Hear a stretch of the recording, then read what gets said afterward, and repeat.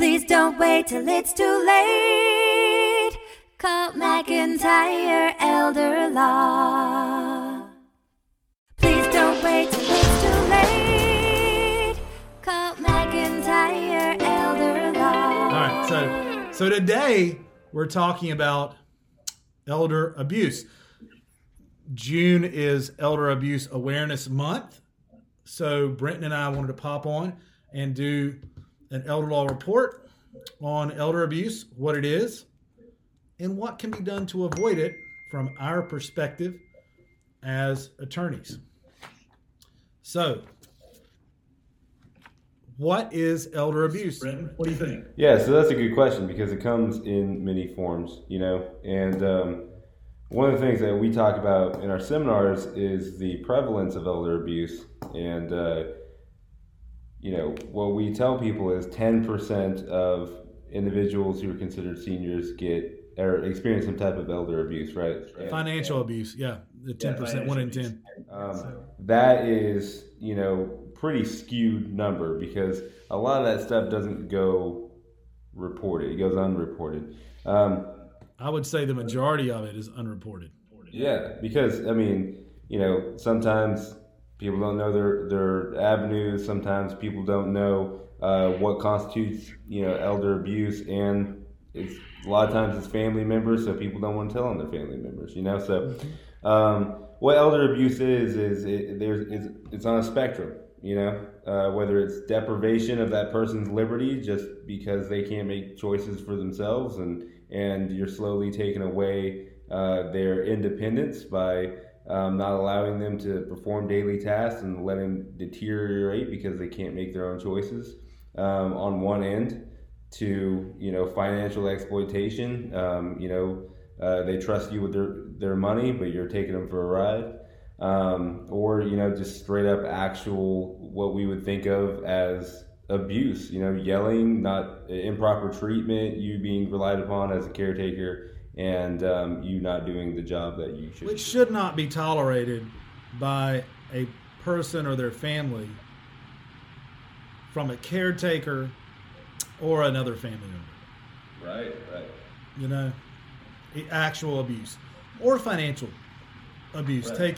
taking advantage of someone else's finances who may have questionable healthcare situation or capacity, right? Dementia, Alzheimer's. So yeah, horrible stuff. So how can we and we interact with people all the time that are in those situations. We do. Or are scared of those situations or are trying to plan ahead and plan around those situations. So who's going to handle my money? Do I have any say-so? If something happens to me, who handles my money? Who handles my real estate? Who handles my health care? And the answer is yes. Brenton, how do you plan ahead from a plan ahead perspective, and how does that help you avoid elder abuse? Yeah, so, to plan ahead, the first thing you need to do is understand that elder abuse is a reality and that it can happen to you, right? Just first understand that. Second thing is to make sure that you have the barriers in place to prevent elder abuse from happening, whether it's physical, you get those people out of your life that you think would do that. You make sure you surround yourself with people who are going to take care of you, or, financial or emotional or healthcare, right? So what we provide to prevent elder abuse, and one of the things we do to plan ahead, and one of the most effective things is to put the I think it goes the other way around. There you go.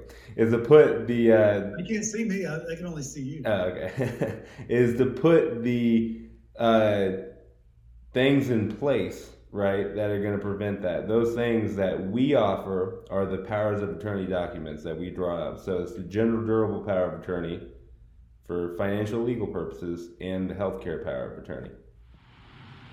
So Brenton, what if I don't have someone in my life that I can trust 100%? Should I appoint them to be my agent over my finances or my healthcare? Yeah, absolutely not. That's one of the best ways to get exploited, one of the best ways to have the instances of abuse emerge, because you're giving that person quite a bit of power. You're giving them the ability to make any choices for you with respect to your finances, your legal rights, and your health care. And not only are you giving them that power, you've solidified to the rest of the world that, hey, this person is trustworthy. I trust this person 100%. And so that's what that document is doing.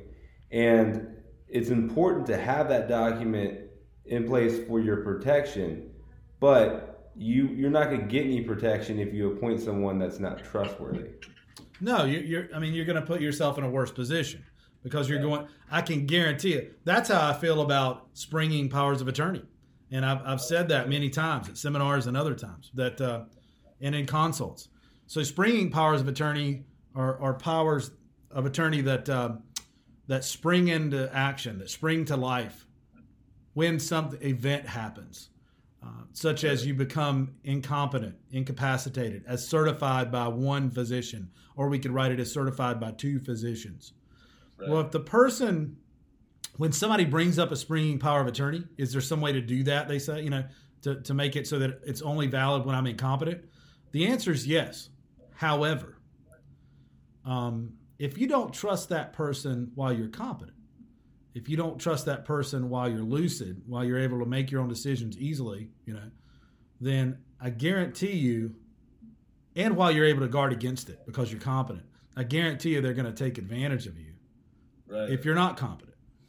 Right. So maybe really, really scrutinize that decision, consider that decision, whether to appoint that person as your agent over your financial and healthcare affairs. Right, exactly. And you're going to appoint someone you trust, and hopefully appoint a secondary person to fulfill the agent's role, whoever you appoint as agent, if that agent can't act, and hopefully you trust that secondary person as well. But the biggest thing is to communicate, right? So people will make someone their power of attorney, make their son, daughter a power of attorney, for example, and won't ever tell them. And won't tell the rest of the family, hey, this is what I've done. This is why I've done it, or they're worried about not putting Susie as one of the powers of attorney because they think she'll be offended. And even though Susie, blows her money and can barely scrape by, she's financially incompetent. You want someone who can do the job and that you trust, and you want to tell people about your plan so that they can support you, because, if you don't tell anybody you set these protections in place, it's good to have the protections, but if no one knows, right, then no one can support your plan. So you want to be able to communicate. You want to be able to communicate with your family and with the agents. You want to be able to tell them, for them to have access to that document, right? Mm-hmm. Right. So you could give them a copy of that document. Brenton, we actually provide free of charge for life a service that allows family members access to any of your legal documents 24 hours a day, 7 days a week, anywhere on planet Earth where you can have an internet connection. Right. And that's a big deal too, because that prevents that physical barrier of trying to leaving a copy of it with a family member. Place. Yeah, in a safe place who it might get lost or something like that. No, I can bring up mom's power of attorney. I can bring up dad's will anywhere and show people and demonstrate that. We're on vacation in Florida with mom and dad, and something happens, and I go to the hospital, and I pull it up on my phone. Yeah. Here's the healthcare power of attorney. Yeah. If they said, "Hey, you need to print it," I'd say, "Hey, can I email it to you right here at the nurse's station so you can print it?" Or I could go find a place nearby to print it, right? But it's available to you. So, yeah. Exactly. I think that's a neat service. So healthcare powers of attorney are important. General durable powers of attorney are important. Hey, it's separate parts of the statute. You can have a different agent for your healthcare than for your general durable power of attorney, for your money. Are there situations where that might be advantageous, or why is that you can have different ones?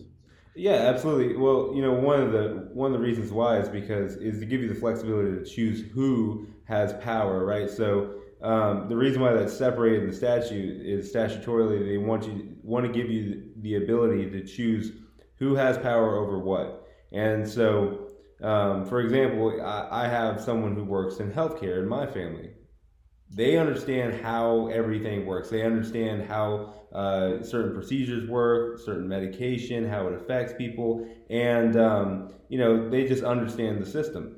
They are a pretty good choice for being that healthcare power of attorney because they can make quick, efficient decisions and counsel the rest of the family on why it's a good decision, right? That person, while the person I have in mind would also be a good person to have for financial legal purposes, but what if they weren't? Yeah, exactly. So what if they weren't?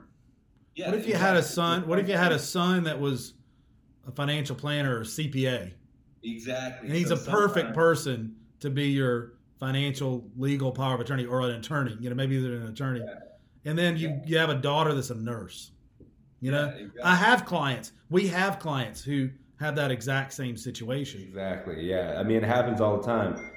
Where even if that's not the case, even if their son isn't a CPA, he's he owns his own business, and the daughter is a teacher or something like that. They just know that daughter can make better financial decisions and son can make better healthcare decisions. Hey, I know people who don't have a college education who are a lot better with money than some CPAs I know, and I'm not kidding. Yeah. I'm serious. So it just, people. Some people are good with money, some people are not. Right. And in your family who's good with money and who is not good with money. And sometimes it has nothing to do with education. Yeah, or just has financial literacy, Yeah, exactly. Or common sense. Or savers. Like my grandmother who worked at a textile plant, that mill, literally her entire life. Yeah. Her and my grandfather. And were able to save a lot of money for what they made and own their own home, and always had money.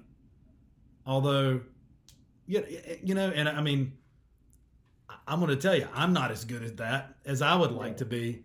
If she could, I could learn some things from her, Right. But yeah, so you can appoint someone that you feel comfortable in that role. Exactly. I like to joke and say you might not want to have the same person over your finances and getting ready to inherit a lot of money that also has their hand on the plug. You know what I mean? Yeah. So maybe want to make them different, but most people make it the same person. I mean, realistically, but you have that choice. Yeah, especially if it's your spouse. You make them over both, and then maybe it just depends on if how it's going with the spouse. Yeah, true. but yeah. So I have blended families, who second, third marriages who don't want to make the spouse. They want to make it like their daughter. And that's very important to bring up too, because there's nothing wrong. Okay, let's say you have a family that's blended.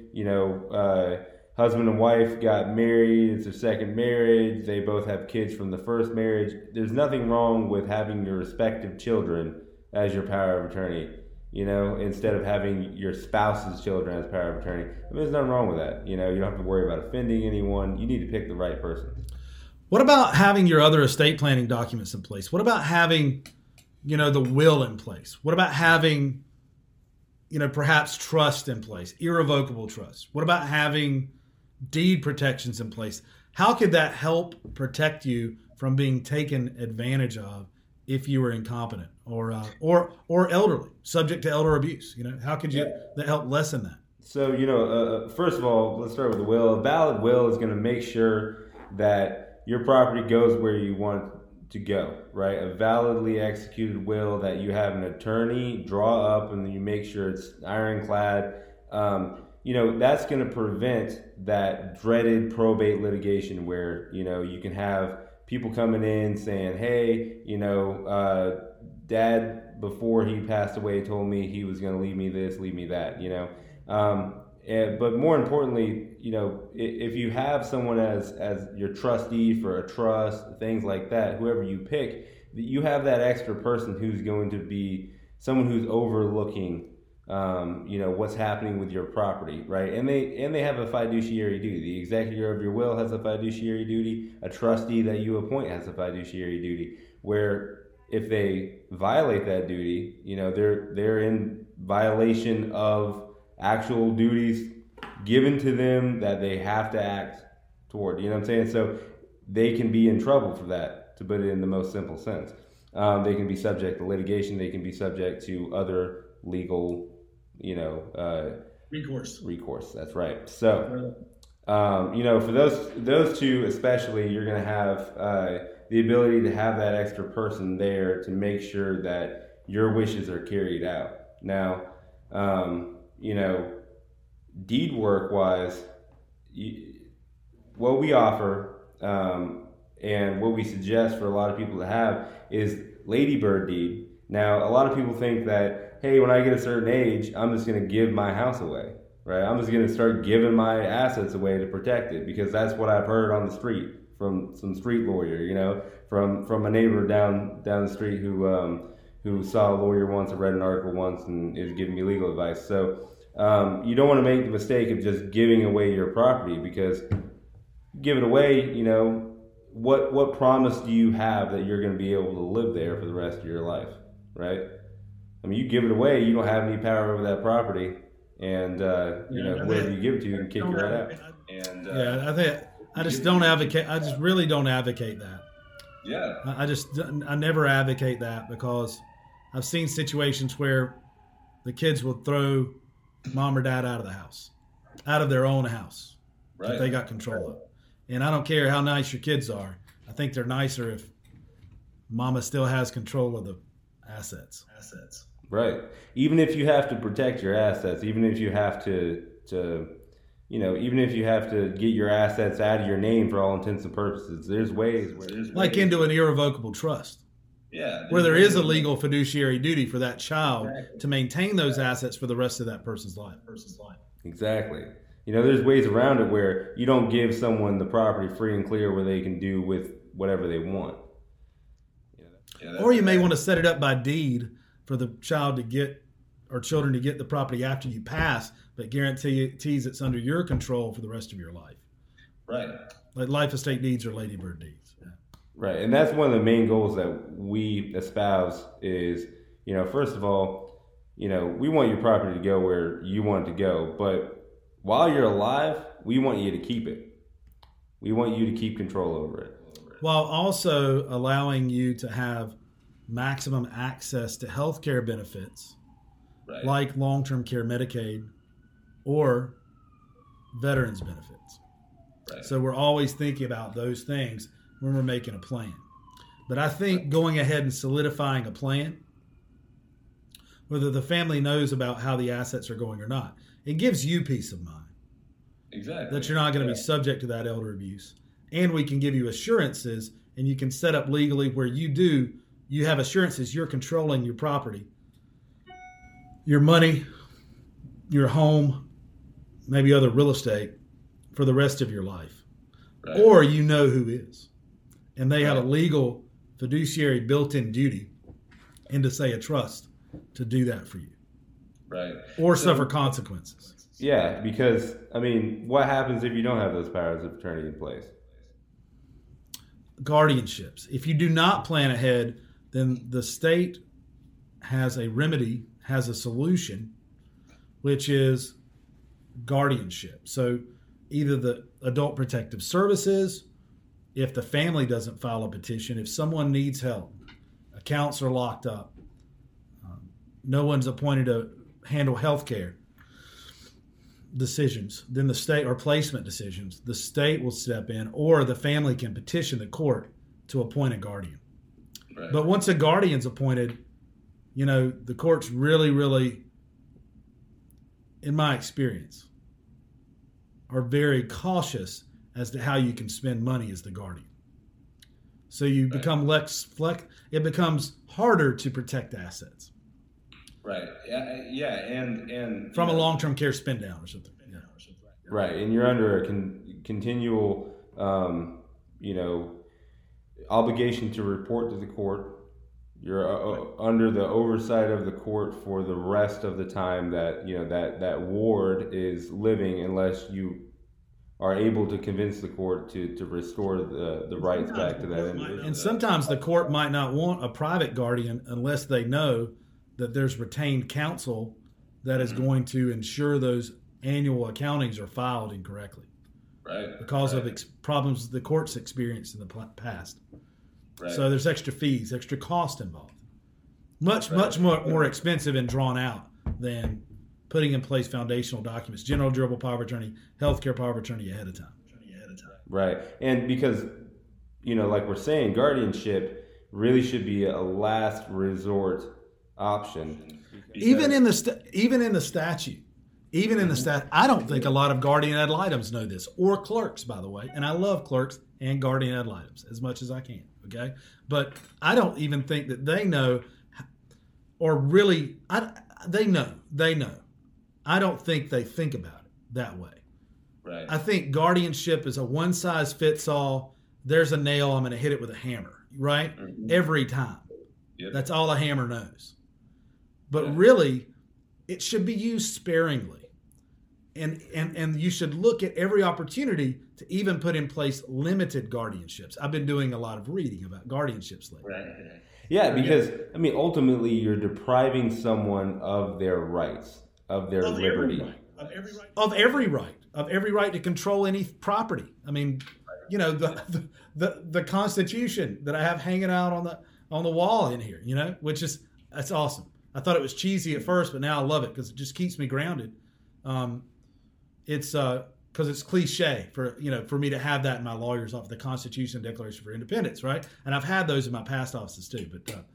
But life, liberty, and property, right? That's one of the fundamental pursuits, literally, right? And it takes that away.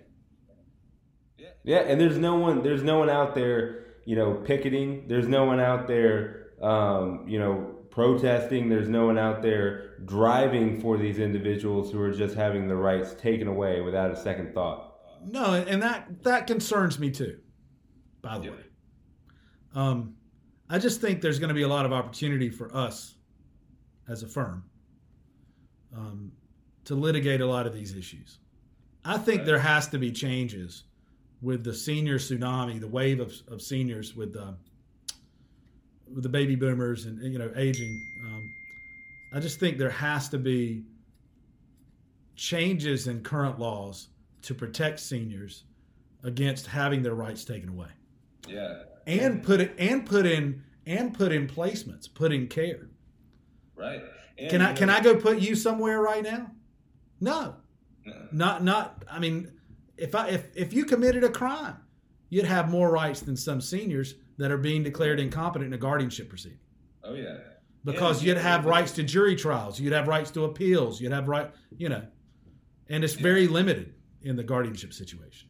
Oh yeah, and there should be more ethical obligation for individuals who are bringing these petitions, because just about anyone can bring these petitions, right? Any interested party, and an interested party is a loose term. Doesn't have to be a family member. Does not have to be a family member. Yeah. Exactly.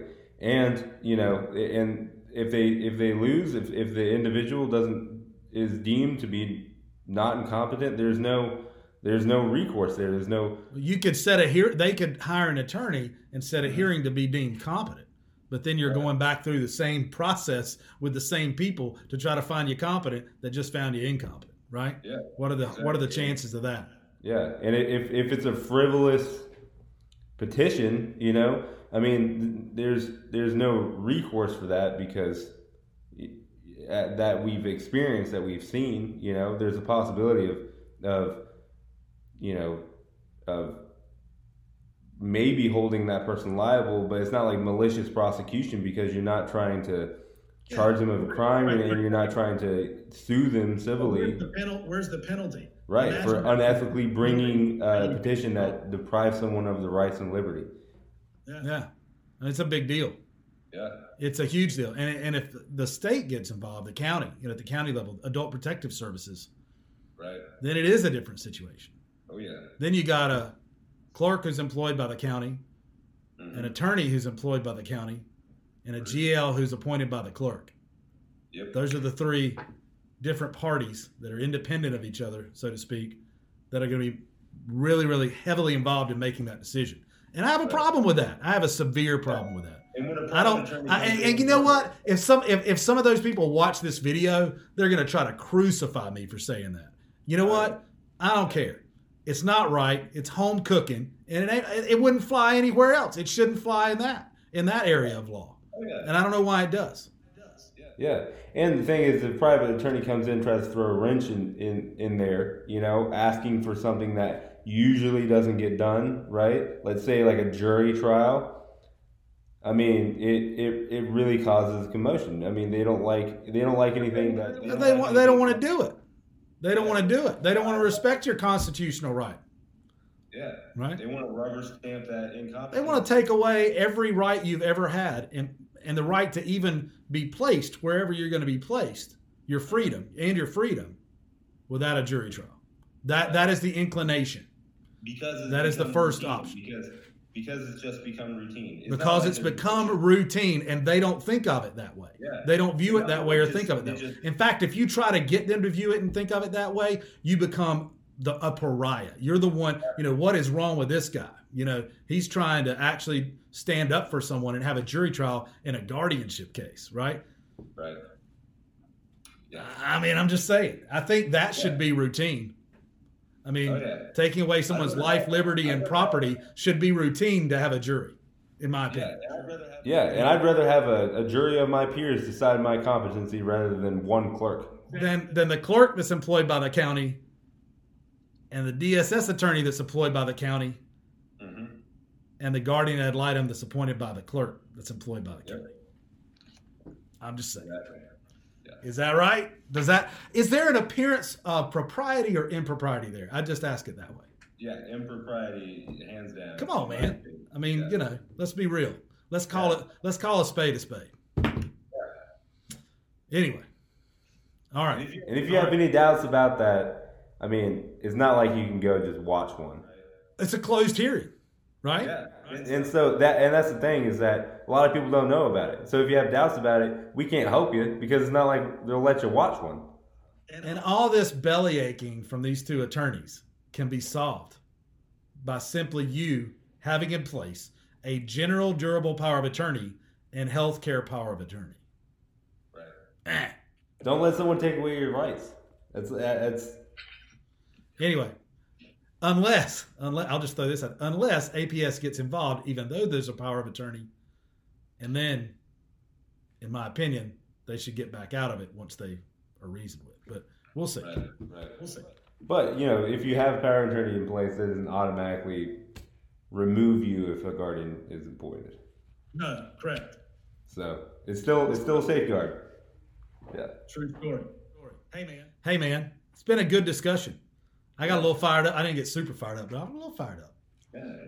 It's fun. I mean, litigation can be fun, and fighting for people is fun. If you'd like for us to help you, not just fight for you, but plan ahead for you, right? We'd like to do it peacefully, but protect your rights that are, a lot of them are uniquely yours, given to you by that Constitution that's hanging on my wall.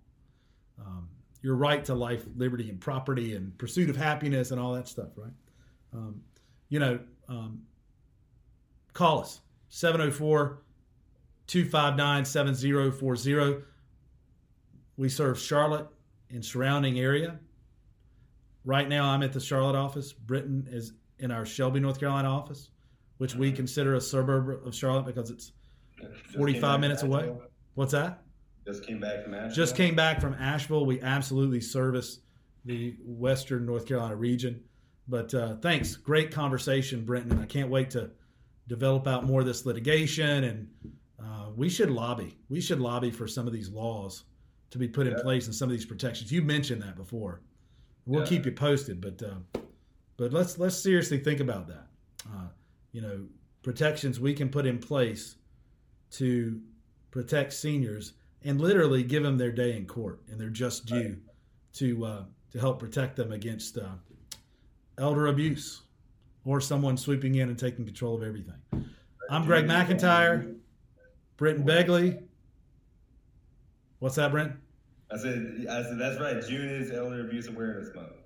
June is Elder Abuse Awareness Month. Okay, call us. Let us know if you need us. All right. Bye. See you, Brent. See ya. I want to show you my constitutions, okay, before we start. So, keeping it simple, keeping it real, even though it's a little cheesy in our Charlotte office. I got the That looks good. That looks really good. We the People, Mm-hmm. right? And then, man, that's written in small print.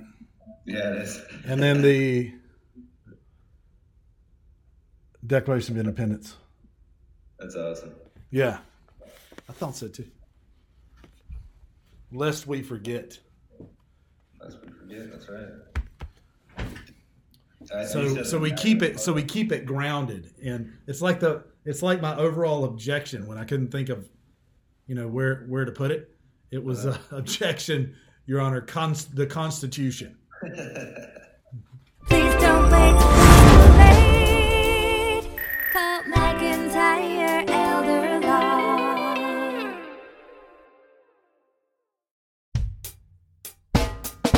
Life is busy, we all know. We put off planning till things get slow. Tomorrow's never promised today. Don't get too busy and let it all slip away. Please don't wait till it's too late. Call McIntyre Elder Law. Foundational planning or more complex. We can help when you're perplexed. If a loved one needs long-term care, we can help avoid some of the scare. Please don't wait till it's too late. Call McIntyre Elder Law. Estate planning, benefits, and even probate. We take the planning piece off your plate. If you or your spouse were in the military, we can help with benefits for your family. Please don't wait till it's too late. Call McIntyre